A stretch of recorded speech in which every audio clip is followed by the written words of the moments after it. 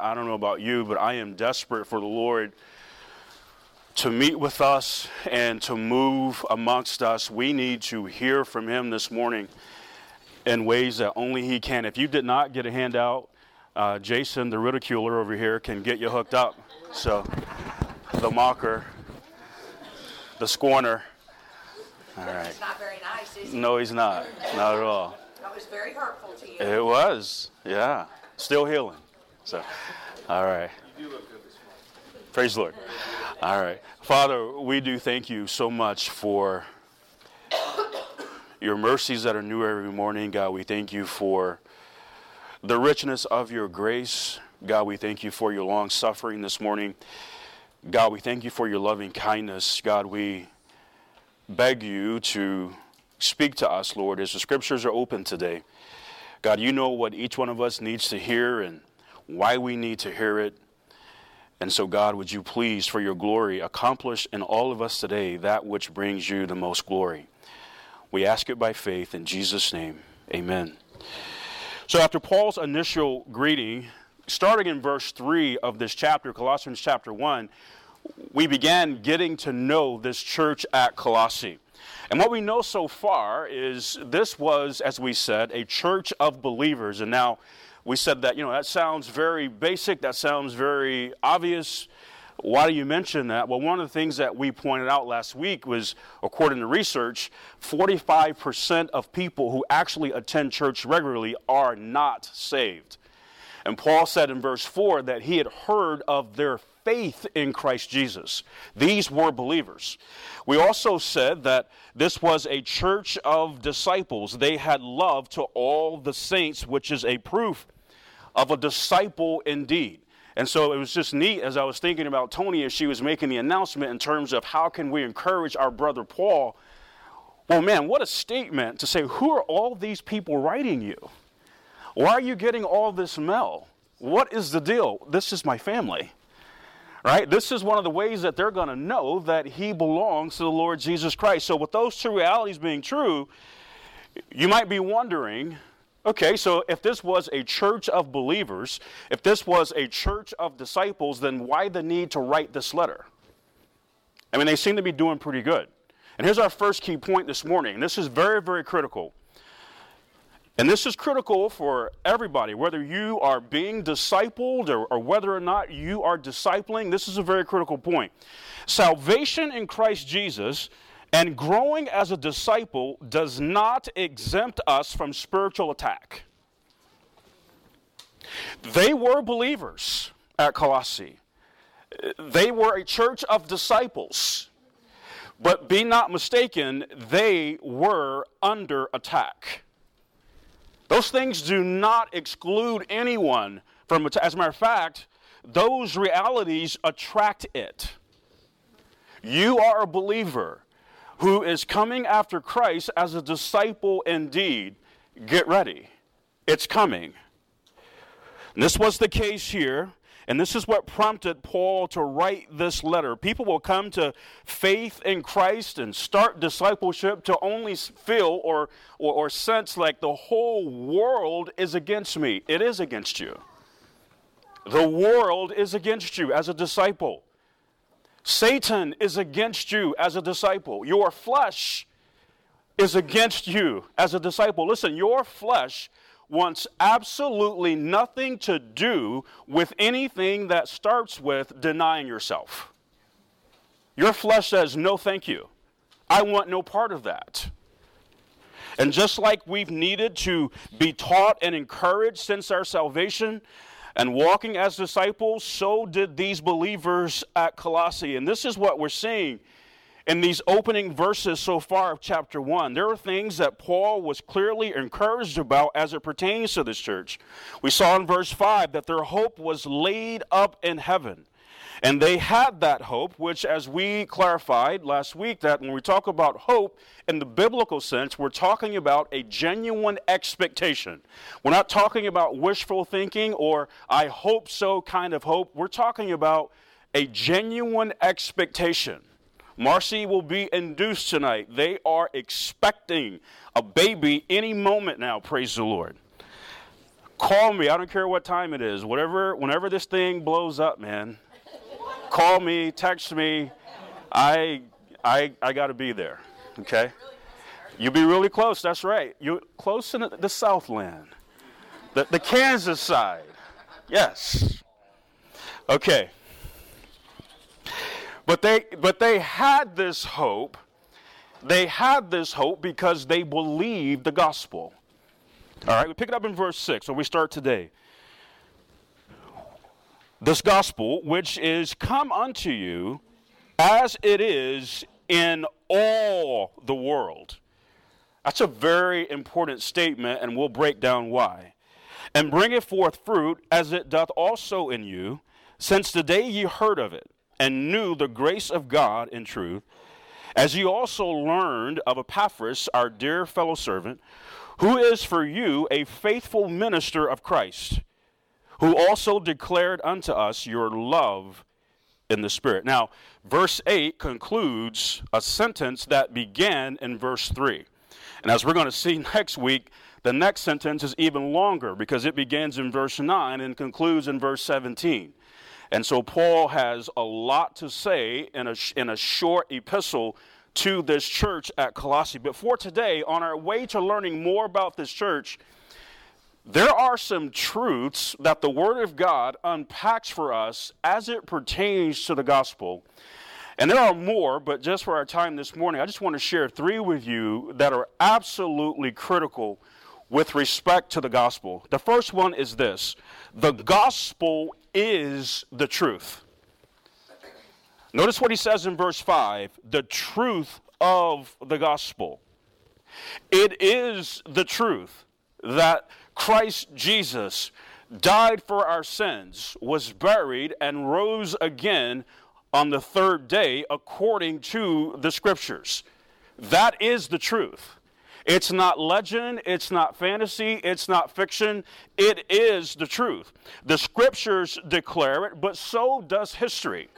History declares it. Lee Strobel, who was once a staunch atheist, sought out to debunk this whole tale of Christianity. He was a former investigative journalist, I believe, for the Chicago Tribune, and he was confident that he would be able to do so just by common logic. He was going to be able to just show the world how billions of people have been deceived over the years to believe this whole Jesus and, resurrection and all that nonsense. But as he investigated, here's what he learned. And I'll just give you some of the highlights. He says, we have multiple independent reports of his death in the documents that make up the New Testament. And we have at least 5 ancient sources outside the Bible that corroborate that he died on a cross. Even the Jewish Talmud admits that Jesus was executed. One New Testament scholar, atheist, Gerd Ludemann of Vanderbilt University, calls Jesus' death on the cross an indisputable fact. Indisputable. Trying to prove that the resurrection was nothing more than a legend, here's what Strobel learned. In the ancient world, it took more than 2 generations for legends to develop and wipe out a solid core of historical facts. He learned that there wasn't enough time for the gospel to be a legend. For example, we know that the Gospel of Mark that we studied in this class was written during the time when eyewitnesses, listen, both friendly and unfriendly, were alive.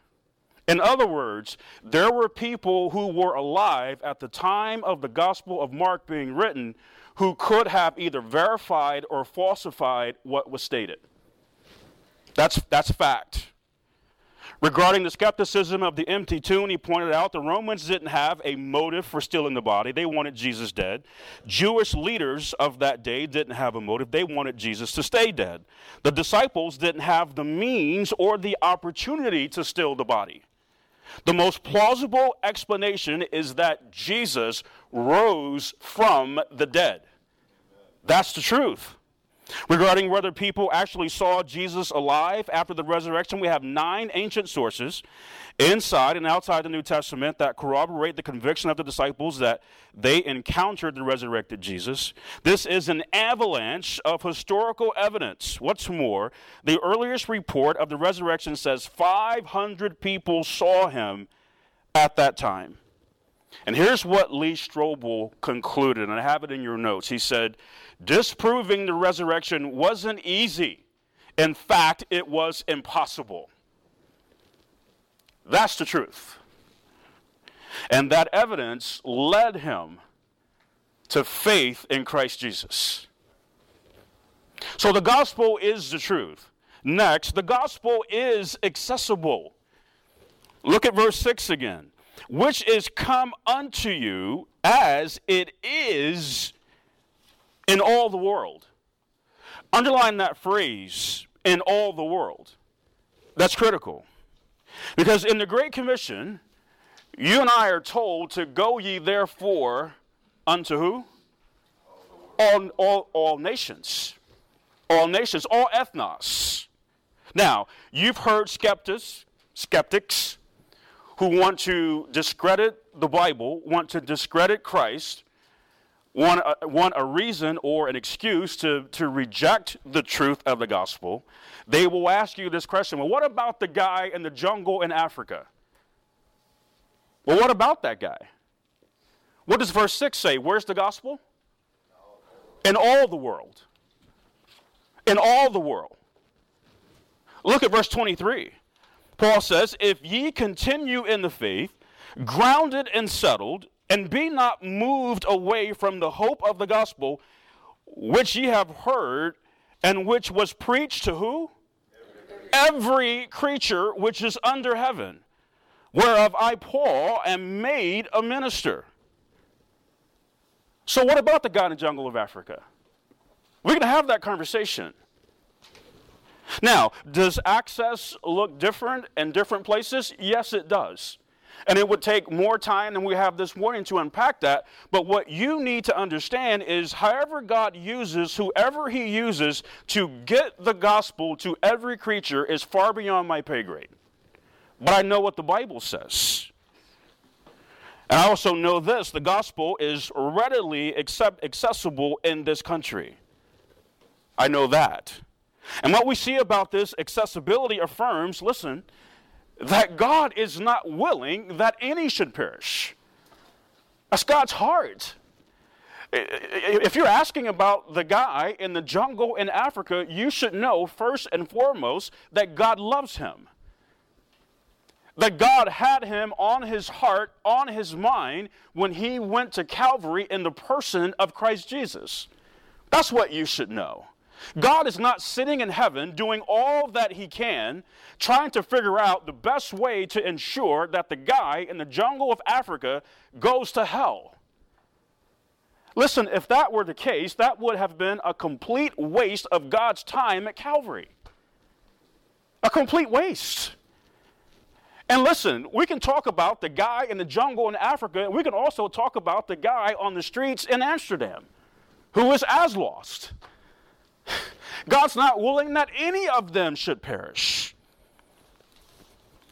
As a matter of fact, the Bible tells you who is behind all that. In 2 Corinthians chapter 4, verses 3 and 4, it is the god of this world. That would be Satan.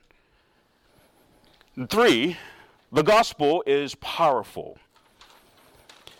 He says in verse 6, and bringeth forth fruit. That is the gospel. Listen, the gospel radically changes mankind. The gospel radically changes mankind. It changes people. By God's grace, for his glory alone, we led a man to Christ on Long Island. And I had the privilege of discipling him, and what a privilege that was.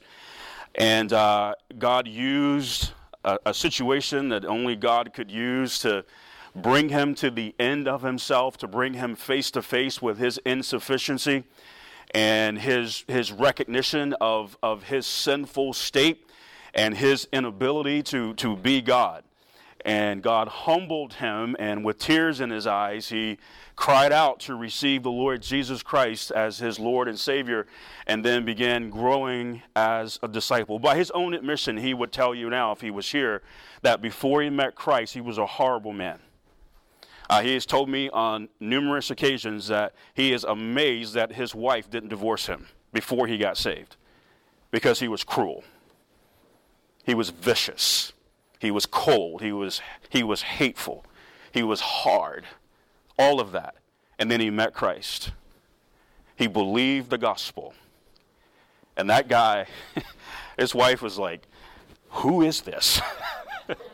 But I'm all in. The gospel is powerful. It changes people.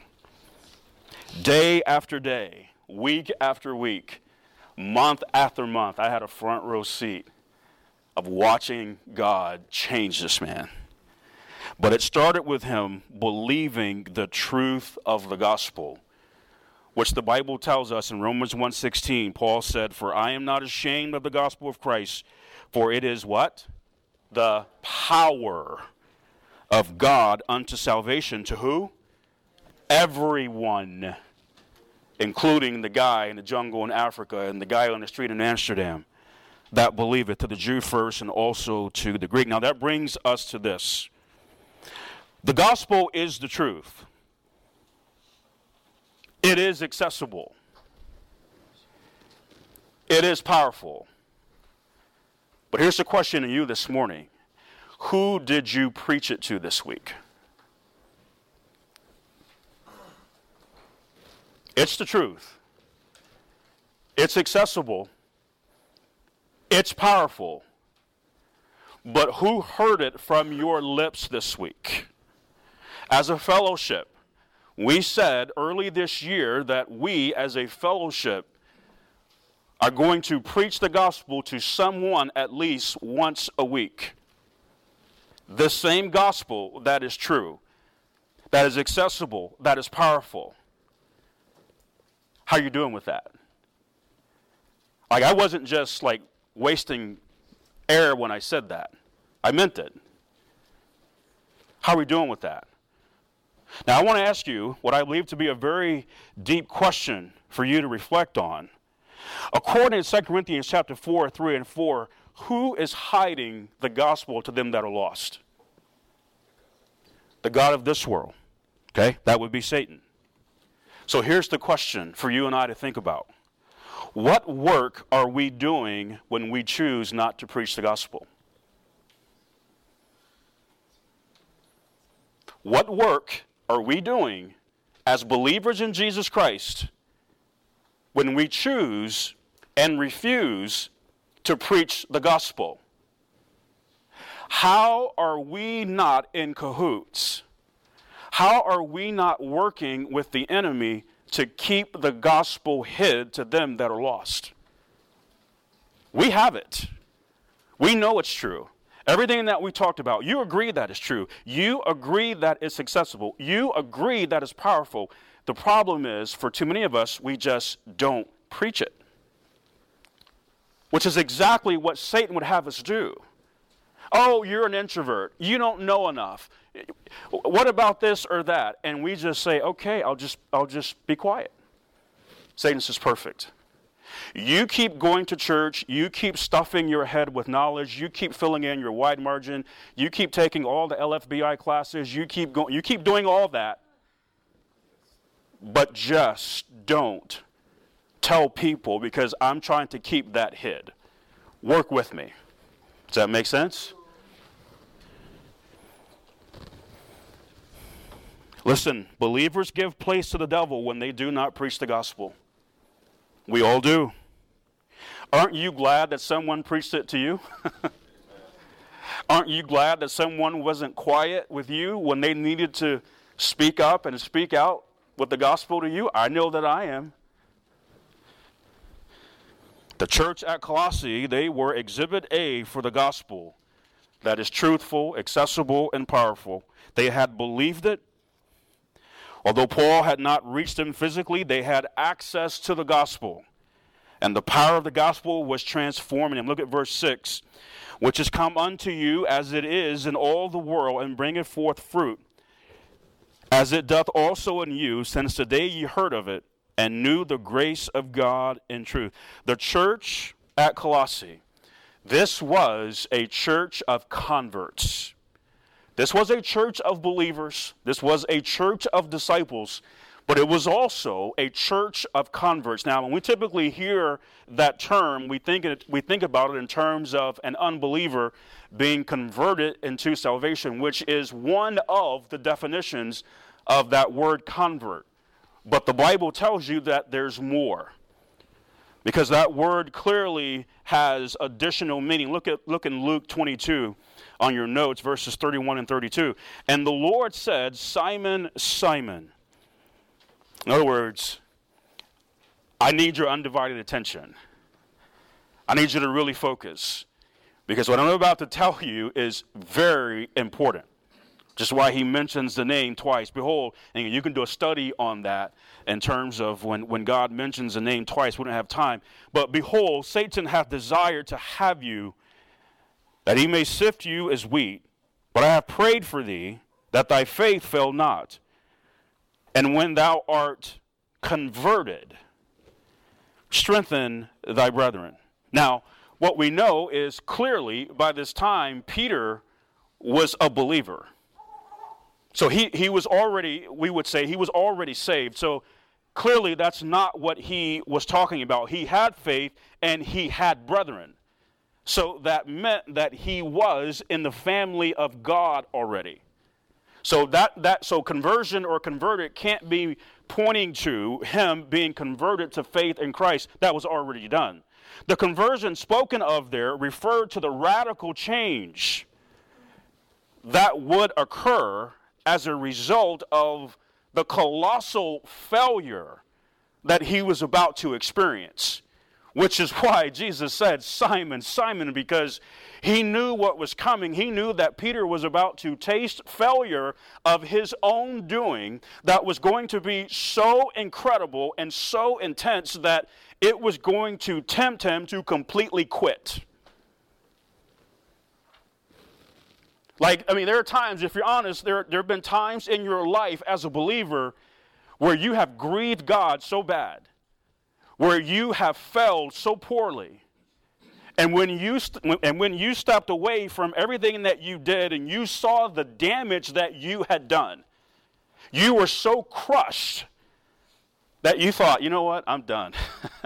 Because if I can fail like that, if I can grieve the Spirit of God like that, man, Lord, just take me home now. But what you didn't know, and what Peter didn't know, was God, as he does, meets us in that place and says, now I can use you. Because before then, this was the guy who was what? Beating his chest. Though all men be offended. Oh, not me. I'm not like all men. I'll never deny it. Come on. Because the Peter before he denied Jesus 3 times and the Peter after it were two different men. Converted. Gases that turn into water or water that turns into ice are called what? Conversions. Right? But there are believers, listen, who have yet to be converted. They're believers, saved, seated in heavenly places, but they haven't been converted. Saved, yes. Transformed, no. These were converts at Colossae because the gospel was bringing forth fruit in them.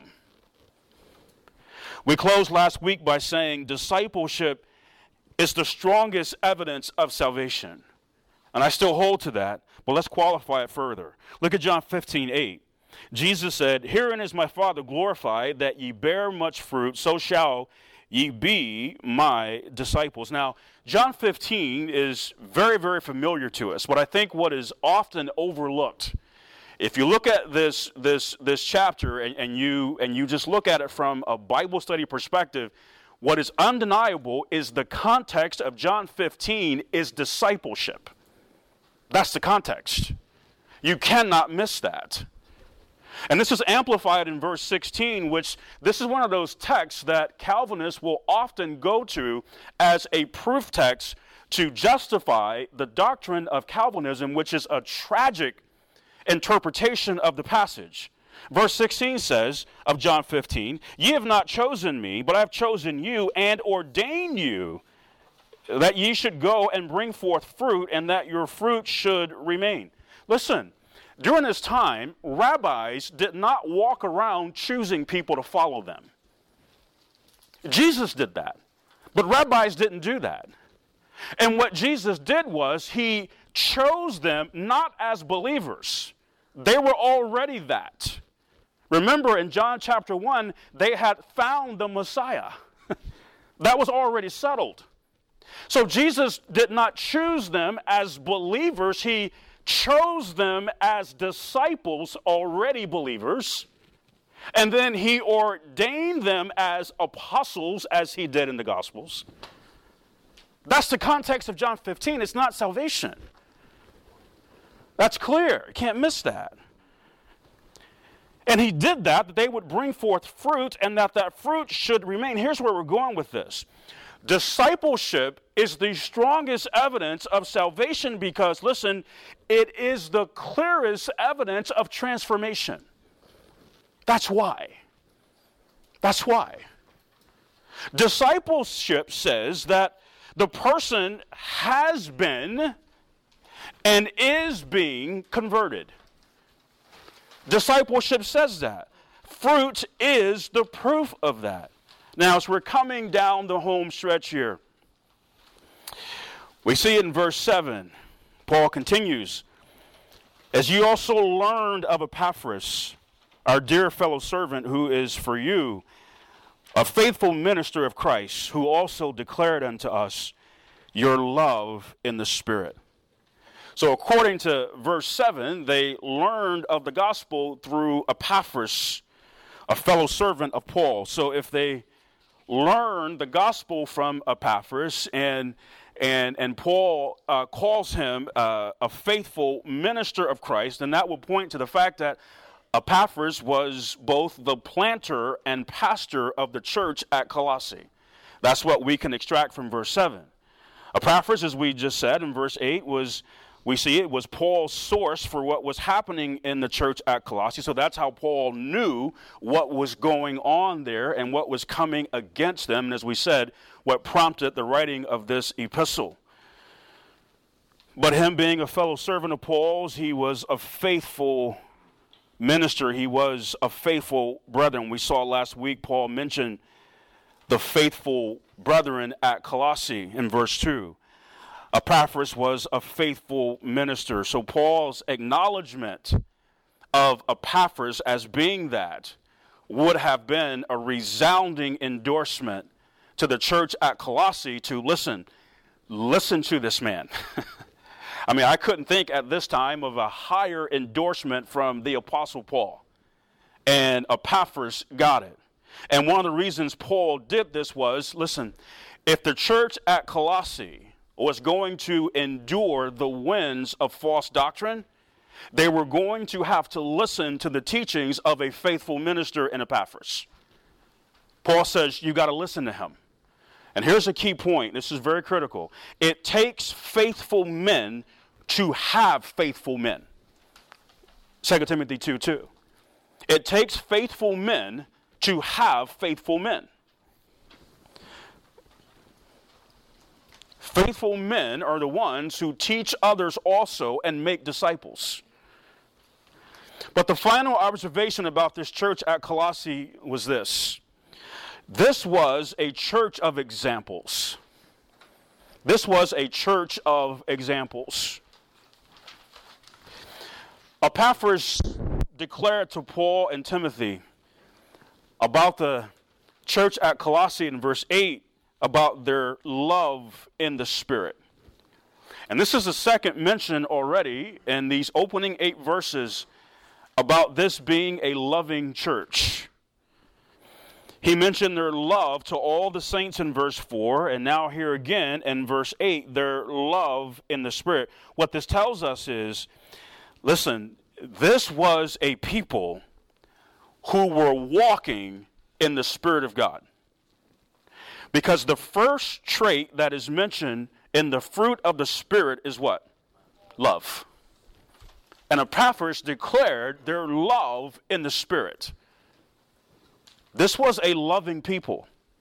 But in terms of them being a church of examples, we should consider how Paul concluded that great chapter of 1 Corinthians 13 where he talks about charity, which is the highest expression of love. It's sacrificial agape love. Paul said in 1 Corinthians 13:13, and now abideth faith, hope, charity, these three, but the greatest of these is charity. Now, look at this church one more time at Colossae. And this is why we say they were examples. Paul mentioned their faith in Christ Jesus in verse 4. He mentioned their love to all the saints in verses 4 and their love in the Spirit in verse 8. He mentioned their hope in verse 5. They had all three. They had all three. But Paul said the greatest of these is charity, that is sacrificial love. As I close this morning, I'm just going to tell you that, not that I'm anyone or anything, but I am increasingly growing disappointed and even disgusted with people who know so much about the Bible. They know so much about the Bible. They have all the Bible knowledge that one could have, but are remedial when it comes to loving people.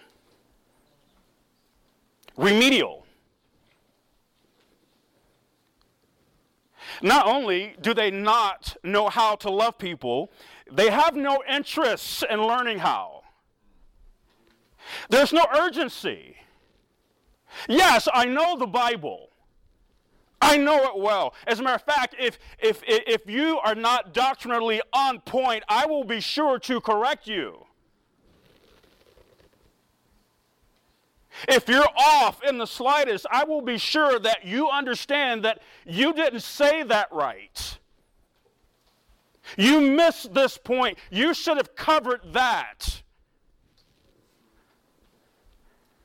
While they have a wife and they have children who are at home who are grieving because this guy who is so doctrinally astute, he's a doctrinal scholar, but he has no idea how to love his wife, no clue how to love his children, no clue how to love people, but he's really bright.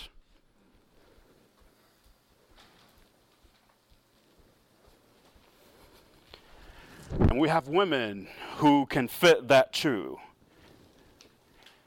And there are people all around them who are tripping over them on their way to hell.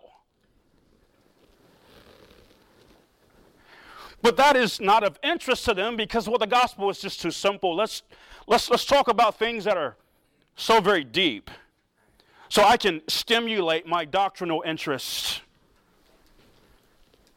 Forget my coworker who is hellbound and my neighbor who is hellbound, and forget that. Give me more knowledge, for crying out loud. Please hear me. Something is severely wrong when that is the case. Something is severely wrong. Here's why. Bible knowledge gained without a Spirit-filled walk only produces pride and arrogance.